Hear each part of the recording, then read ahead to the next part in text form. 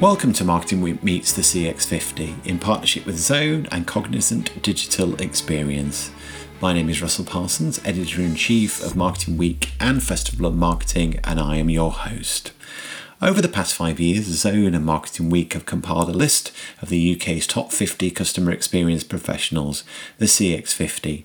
And in this podcast series, we talk to members of this esteemed group about what puts them and their brands at the forefront of customer experience. We'll be meeting organisational leaders, brand guardians, disruptors, technologists and growth drivers, all members of this exclusive group. Joining us today is Anna Green, who, after a varied career in the telecoms, charity and tech space, is now VP for Brand at Gousto, on a mission to, I quote, reinvent dinner time. Alongside her, Roy Capon, Head of Digital Experience for Global Growth Markets at Cognizant and Zone CEO. Welcome to you both. Hello, Russell. Thanks, Russell. Pleasure to have you both with us today. Let me begin with you, Anna. How would you describe Gousto's approach to CX? Well, at Gousto, like a lot of founder-led businesses, I think, we've always deeply cared about and invested in building a strong relationship with our customers. In the really early days, Timo, who is our founder, used to hand-pack Gousto boxes and deliver them to our customers. And we used to have a landline in the office where people would take it in turns to answer customer calls. And I think that proximity to customers right from the early days and at the most sort of senior level of the business really changes the way that Gousto is wired and the way we think about customers. And here we are sort of 10 years on, and our customers are still very much at the heart of Gousto. Our vision is to become the UK's most loved way to eat dinner. And with that, one of our key North Star metrics is our Net Promoter Score, which currently is kind of in the high 60s and 70s. By comparison, traditional grocery averages an NPS of sort of in and around 25. And if you actually think about it, it's not that surprising because the whole notion of a recipe box is about reimagining the end-to-end customer experience of dinner times. It takes something that was previously a bit routine, quite mundane, and sort of elevates every touch point. How has CX helped you differentiate? I guess one of the biggest points of difference for Gousto is whilst our competitors have internationalised with a much simpler product, we've made the decision to stay focused in the UK. So we've gone much deeper into serving the needs of customers, creating a really personalised experience, which then makes it much harder to compete. So now Gousto offers the broadest range of recipes at the best price with the best customer service. And I think, when you talk about the importance of CX, I think that's often shown in the strategic decisions and investments that you make. It's as much about the things that you don't do as the things that you prioritise. So for me, that's one of the best examples. Thanks for that. So a bit to unpack there. Firstly, just to comment on the NPS there, 60, 70 is extraordinary, isn't it? For, anywhere, in any category, in any sector. Yeah, it's much more akin to, we look at the likes of Apple, Spotify, like lifestyle brands, Netflix, that's kind of our comparators.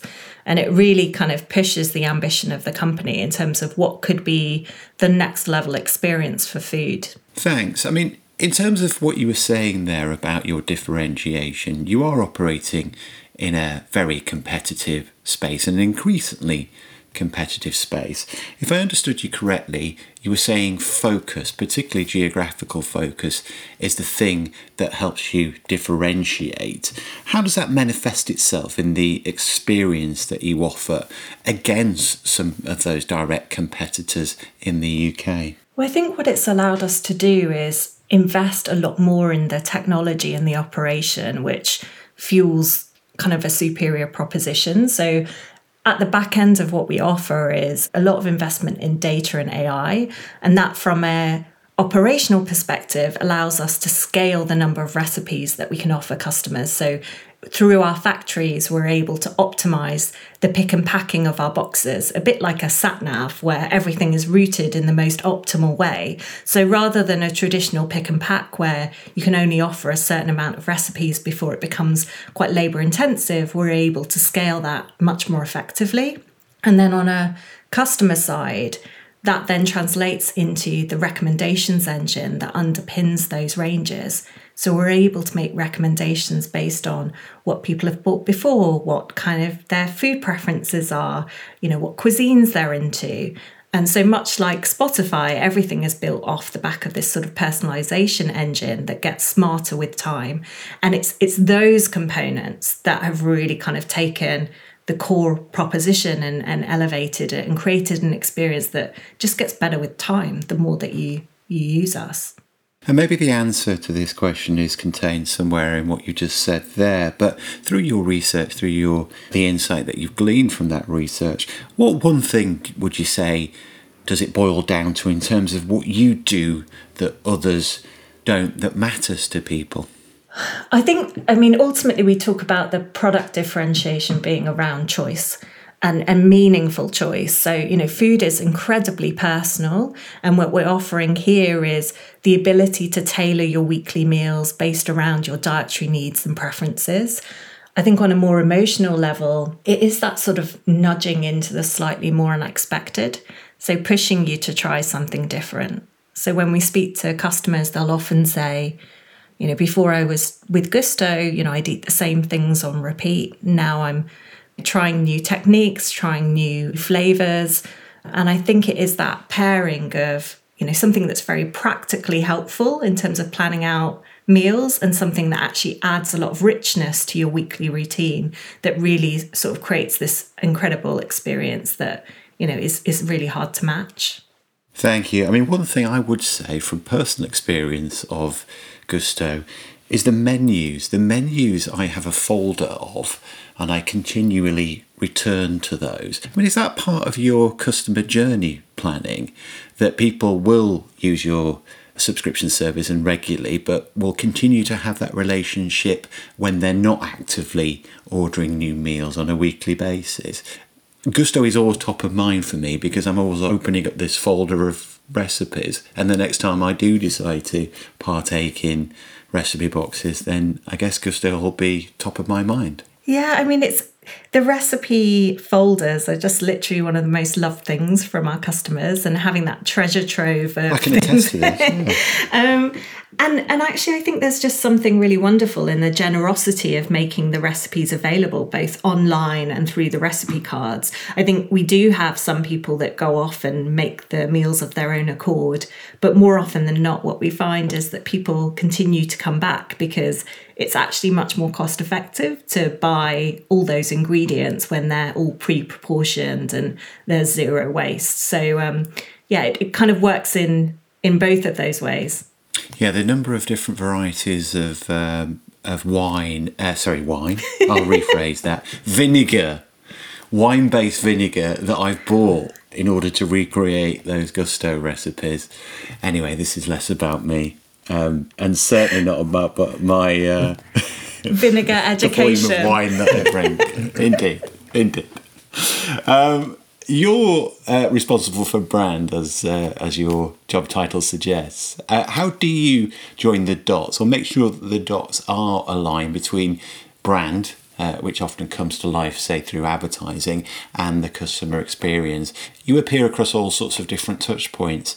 How do you make sure they're all joined up? Yeah, it's interesting because I often hear brand and customer experience used interchangeably, whereas in my mind, brand is about setting that tone and expectation, as you said, through communications, and it builds an emotional connection with the audience, whereas customer experience is the thing that ultimately builds trust.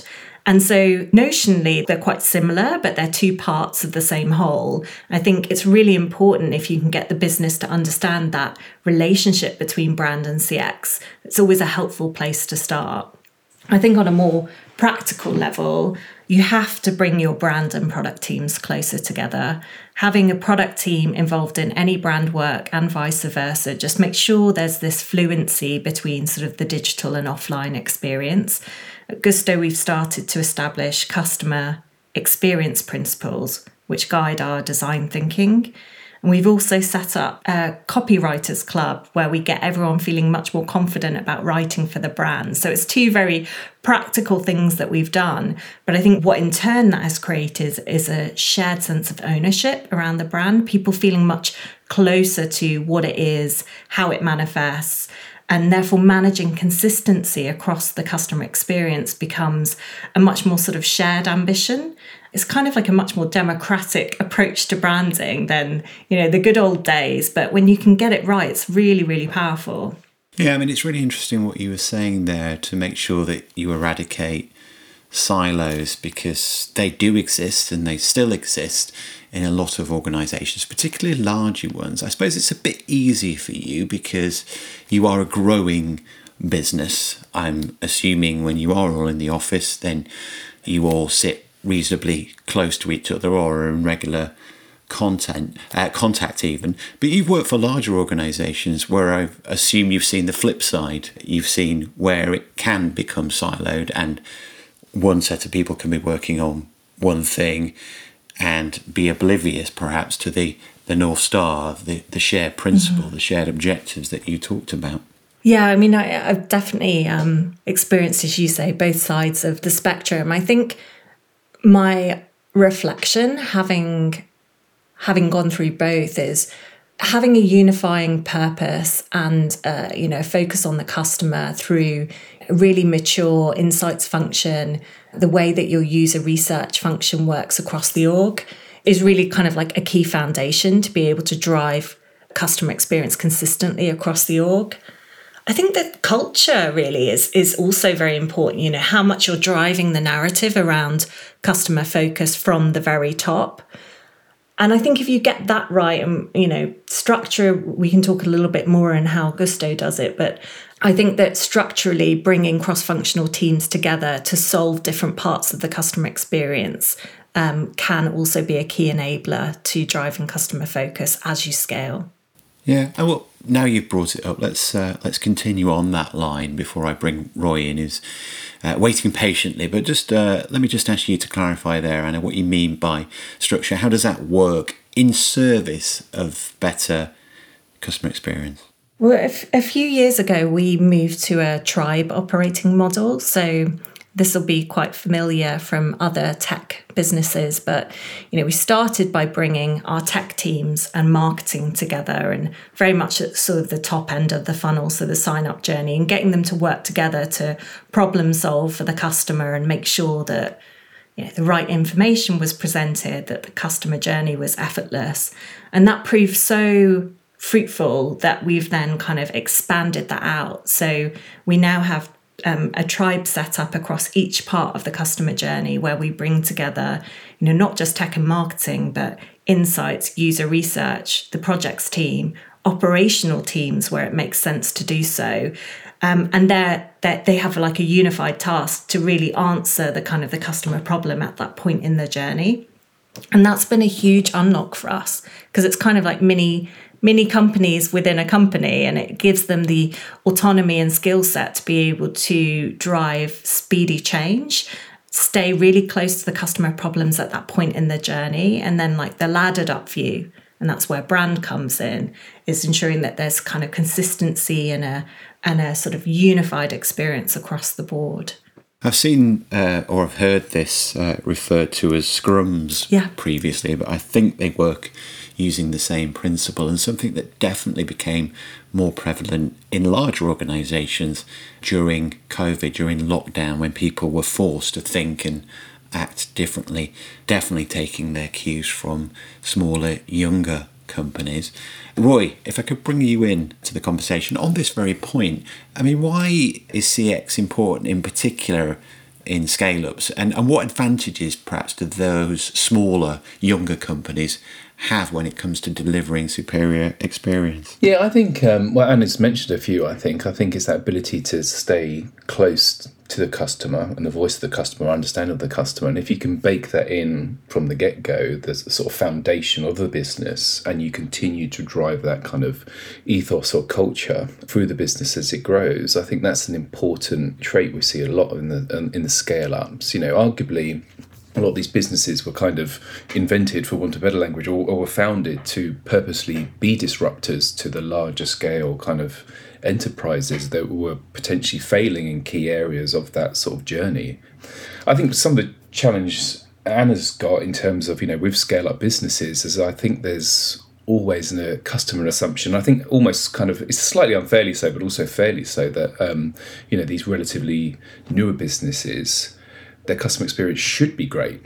And I don't know if you've ever had a poor customer experience in a small business. It's like a double whammy of disappointment. You're like, why? I mean, you're sort of like going, why isn't this better? It could be so much better. So I think, I think customers are very attuned to that, I think. And they're smart enough to know that if you are a small scaling business or as you go, that you should be more in control of the journey, and you should be able to reflect that control, that ability to change in a better overall experience.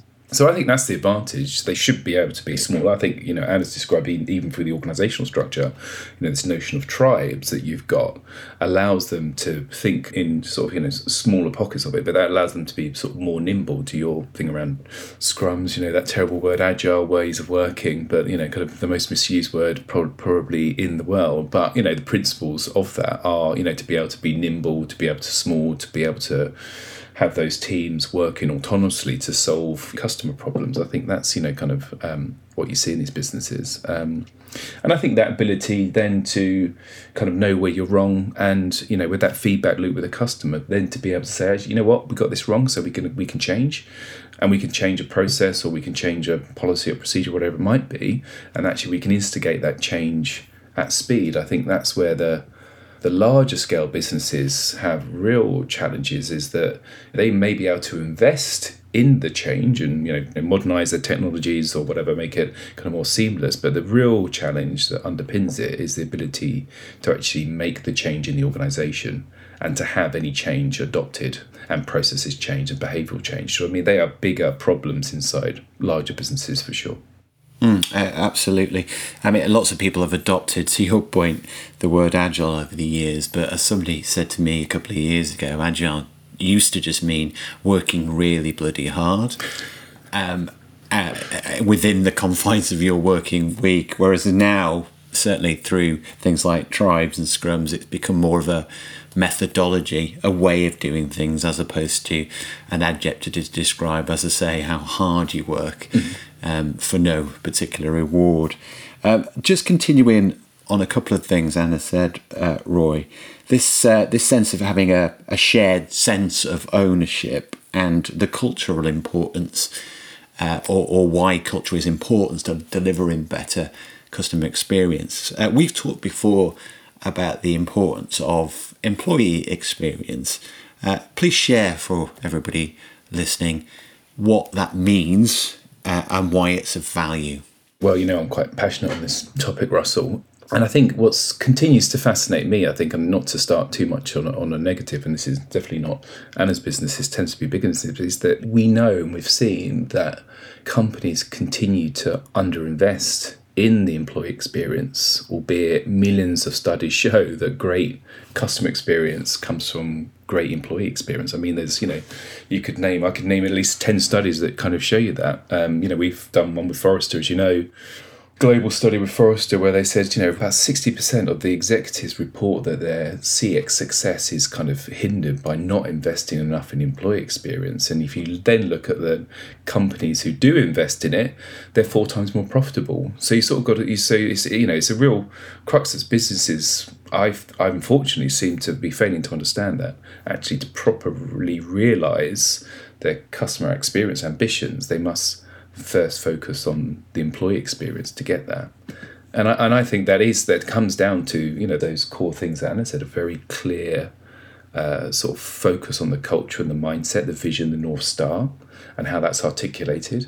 I think it's then kind of the methods that you enable that. So what are the policies or procedures you're putting in place to better reflect that? And then, more broadly, how is that measured in the organisation and how is success measured? I think there's, the sort of classic for want of a better description, poster child of great EX or employee experience, I think is, someone like John Lewis. Now, it's a partnership-based business, right? So it's an employee-owned one at its heart. So it starts off from a very different place than most organisations. But, you know, it has a really clear set of articulated visions and values. And then they reflect this through having the right policies, you know. So recently they introduced 26-week for equal parental pay and leave. It offers 2 weeks paid leave and access to the partnership's free counselling services for mental health if anybody suffered pregnancy loss. All jobs are offered with being flexible first. You know, the organisation is launching a campaign around busting taboos around menopause. You know what I mean? All of those are intrinsic to its values, and they're really driving that through the organisation, through having the right policies and the procedures to sort of enable that.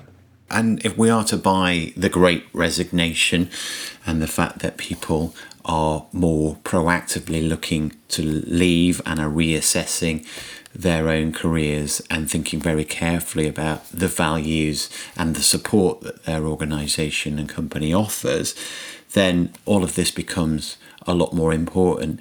Given some of the things that you were talking about earlier, Anna, you would attest to the value of employee experience and creating customer advocates amongst your own staff. Yeah, I mean, absolutely. As Roy describes, I don't think you can look after customers and not see the same merit internally. You know, if you can't show care for your employees, then you can't expect them to show care and consideration for your customers. And I think, you know, the risk always as a company scales is that the process starts to get in the way of people. You know, it starts to create disconnection with your customers and with one another. And, you know, culture we've talked about, but I think, you know, at Gusto, we've got such a strong culture that's been embedded right from the beginning. So we have ownership principles which guide the behaviours of the company: dream, deliver and care. And care is all about how we collaborate and problem solve for the customer. So it is very much those two lenses of how we work together, respect one another and create an inclusive environment, but also how we do work that has a positive impact on the environment and on, you know, people's health.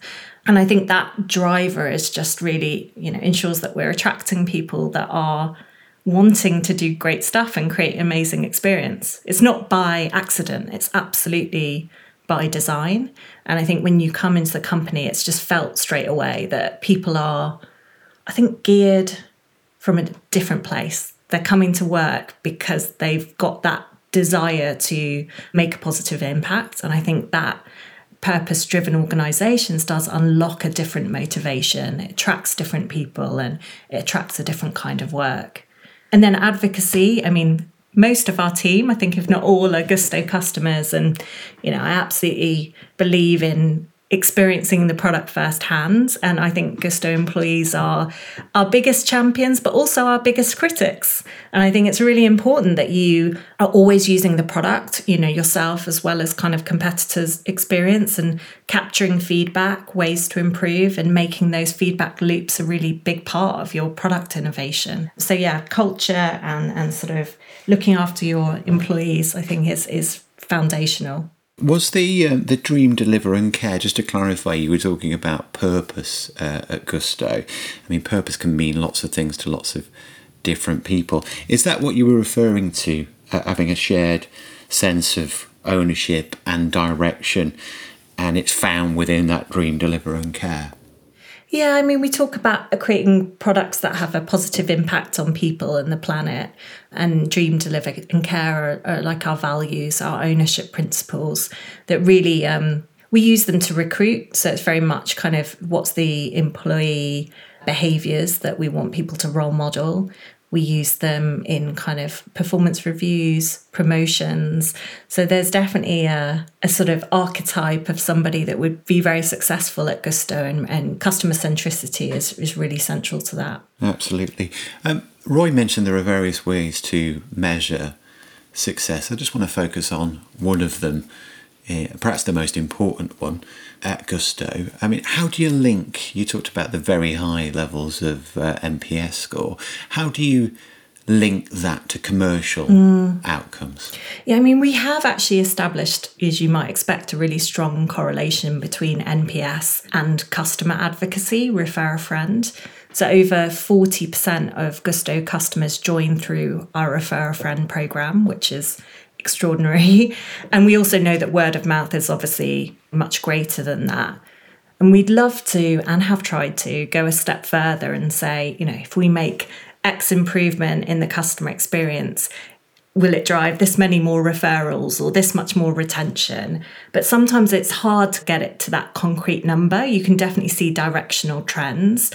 And I guess kind of my conclusion from that would be is we have to kind of get comfort in there is a linkage there, but you can't prove out, particularly if it's a more subtle customer experience change that you're creating, particularly in the world of digital, where it's like a lot of UX amendments, that it's always going to come through and in that way, in that quantified way. So as much as I'd encourage people to try and find those trends, also be really clear on what your vision is. So what's the customer problems you're trying to solve for? What's the experience you're trying to build? And what are the stepping stones to get you there?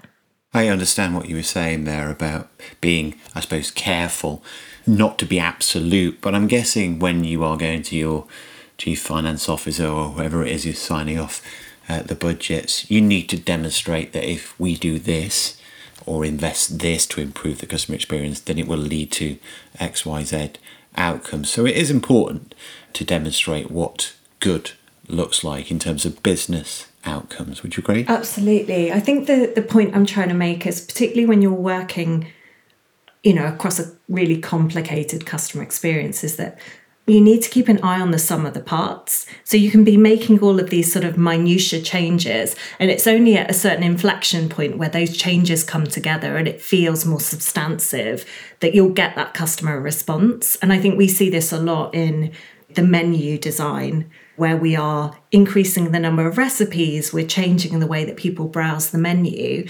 The individual changes might be hard to quantify, but when they all kind of ladder up to improve recommendations, as I sort of mentioned earlier, and when it starts to really kind of kick in and customers start to see that value of the recommendations engine, that's when you'll start to see that shift into more kind of from consumer into business outcomes. Right, on this point, what should good look like in terms of understanding CX success? Yeah, I think it's about understanding that not all parts of the journey, not all the experiences are sort of kind of created equal.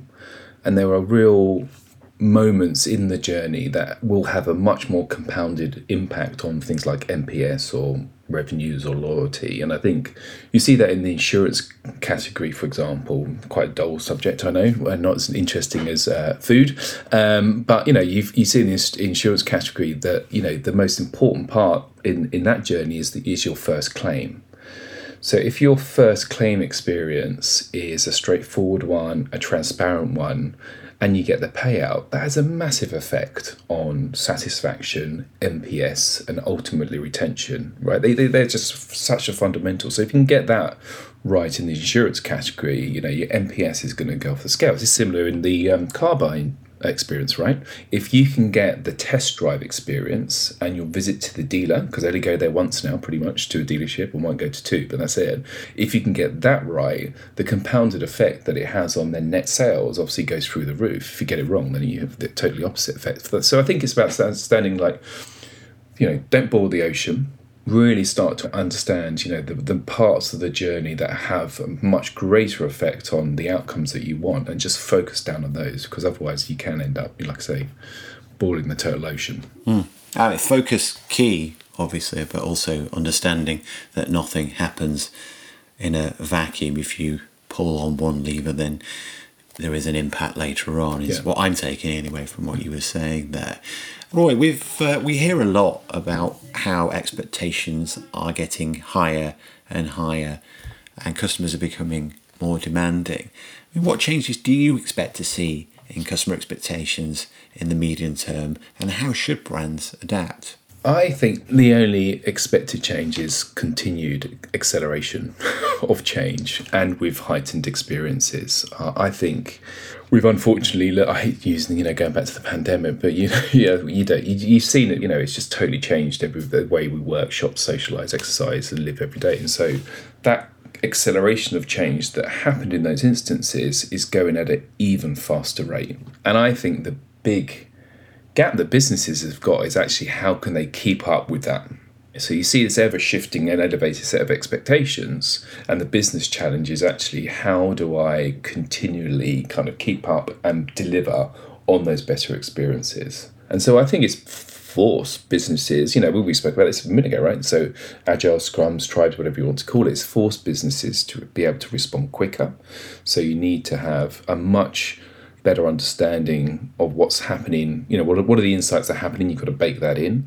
Then it's actually how do you actually change the ways of working depending on what you're seeing, what you're listening out there, and actually how you focus in the business, as we just spoke about, on making sure you're prioritizing the stuff that is going to make the right difference, is going to be tangible, and it's going to have a success. So I think that's reflected itself in every single business. So how do they continue to stay close to the customer, understand those expectations, and respond to them in time that's actually going to have an actual sort of impact. So I think we've seen continued views of and focus of investments, right? So rather than, but nobody's got a bottomless pit of money, we all often wish that we do have, but it's actually much more controlled kind of investment choices we're seeing in businesses. That does require, that different operating model as well, right? And again, Anna mentioned this right at the front, it's around how can you make the business collaborate better collectively? So actually, how do you create the right kind of connections in the business that has that full view of the customer? Because nobody ever has this that single or narrow view of the customer.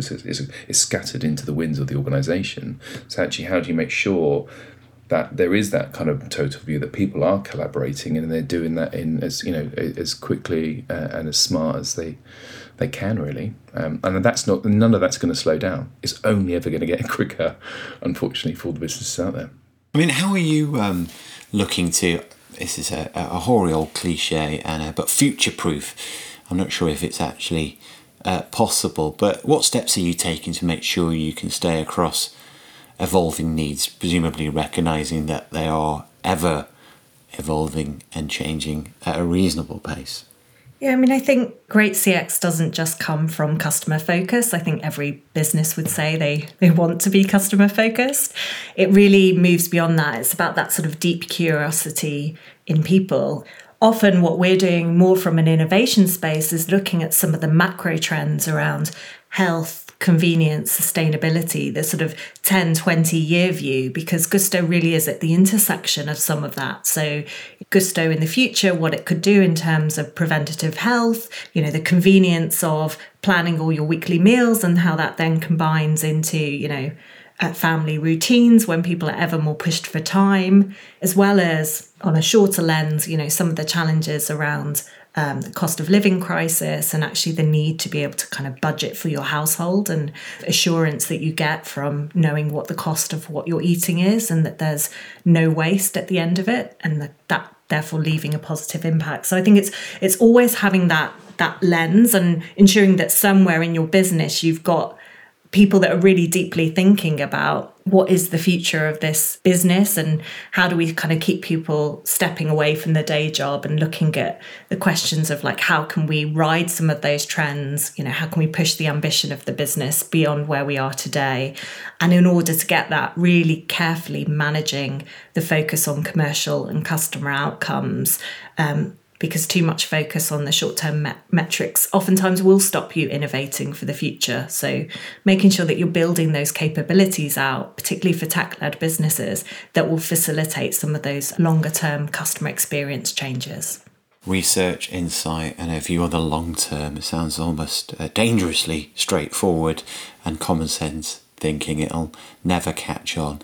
Anna, you just mentioned the cost of living crisis, which is obviously a huge priority for all marketers, all brands this year, and sadly probably into next year as well. Just elaborate a little bit for me, would you, in terms of the way that you are reflecting this kind of turbulence in terms of what Gusto is doing, how it's helping, how it's communicating with your customers?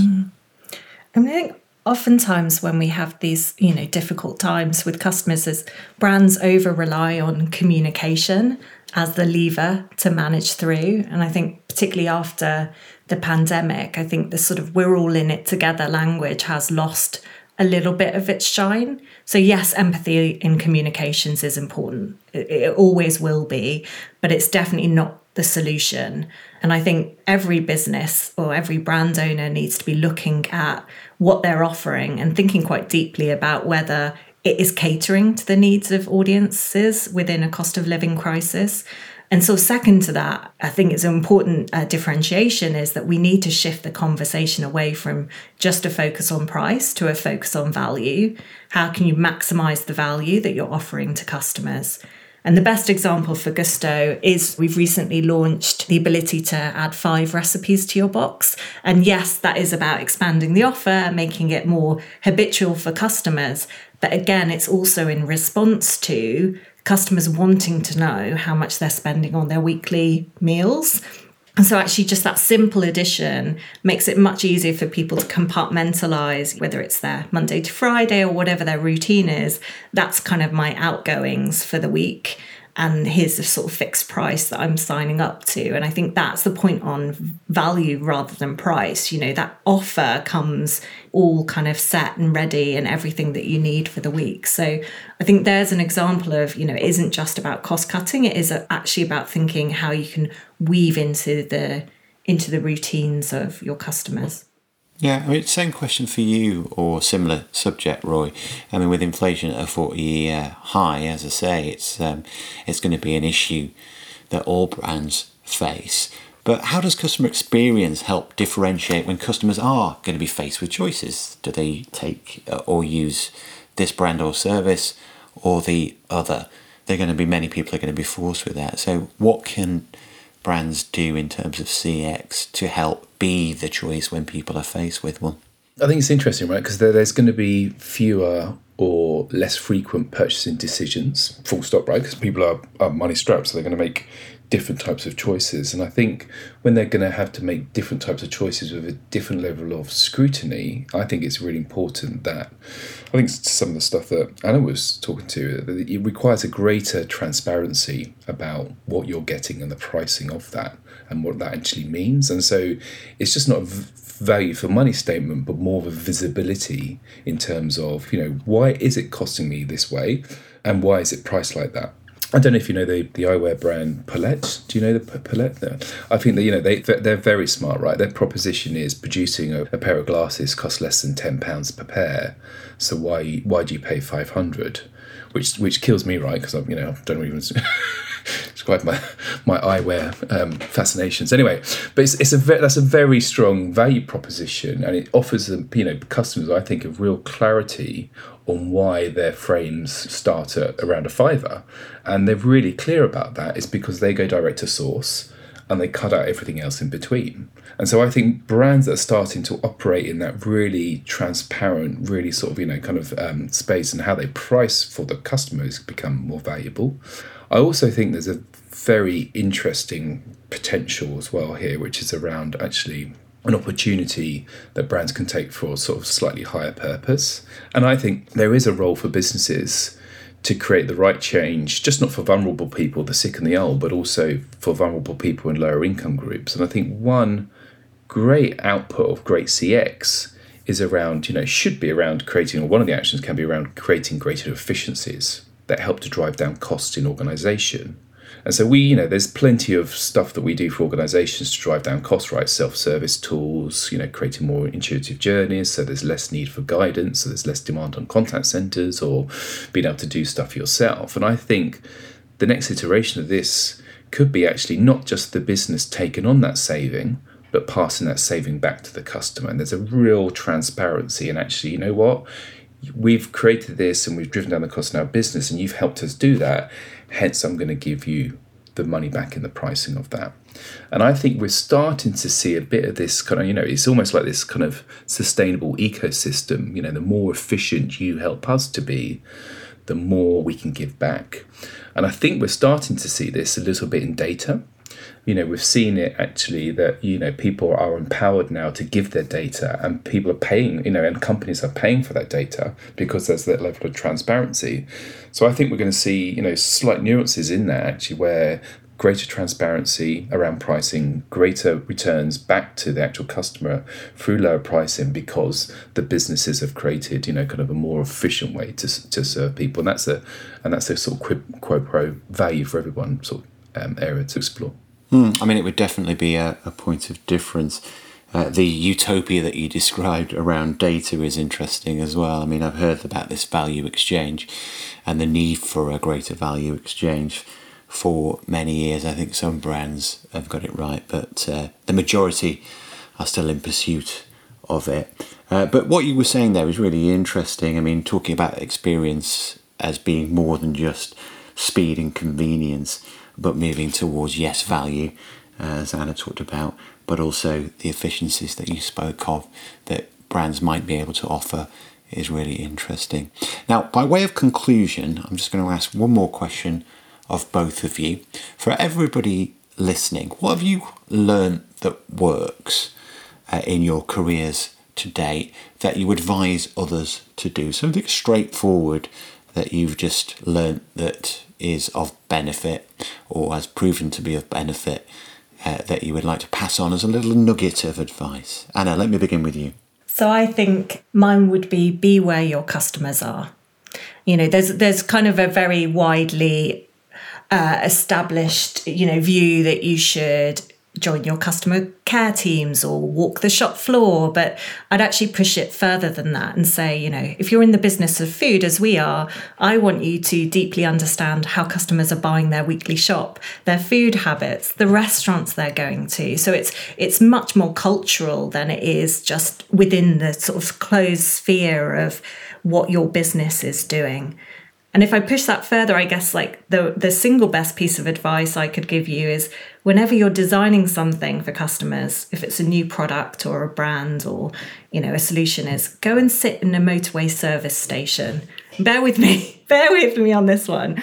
But I swear this, I was told this when I was maybe 22, and I just think it's honestly the best piece of advice, because that's where you get the broadest cross-section of the UK. And I think oftentimes we're in these kind of closed walls with a view, in a London office somewhere, and it's very closed-minded. So if you can kind of just broaden that lens, and if your idea still makes sense after the service station test, then you're onto a winner. I've not heard that one before, but I think the sentiment of what you were saying, I absolutely 100% agree with. I think if all marketers just realise that they're not their customer, that they generally sit in a rarefied metropolitan elite or something close to it, even if in their countryside, then the better, because there's a lot of talk about customer centricity, but little desire to actually be close. And you're describing being very close to your actual customers. Roy, final word for you. Well, it's very, very similar to Anna, I think, which is about, kind of keep on listening, on understanding, and, literally go out and be with them and understand everything in context. But the real point for me, I think, that, and the last one is what we spoke about earlier. I think is realisation that we've been looking at sort of customer experience through the sort of wrong end of the telescope, and we've got to turn it around and look at our employees first, make sure that we're building great experiences for our employees, the right levels of engagement, and that will pay dividends back into the organisation. And I think there should be more focus on that from every single business. Look inward before you look outward. Serve your internal customers as much as you do, and that will indeed lead to better service of external customers.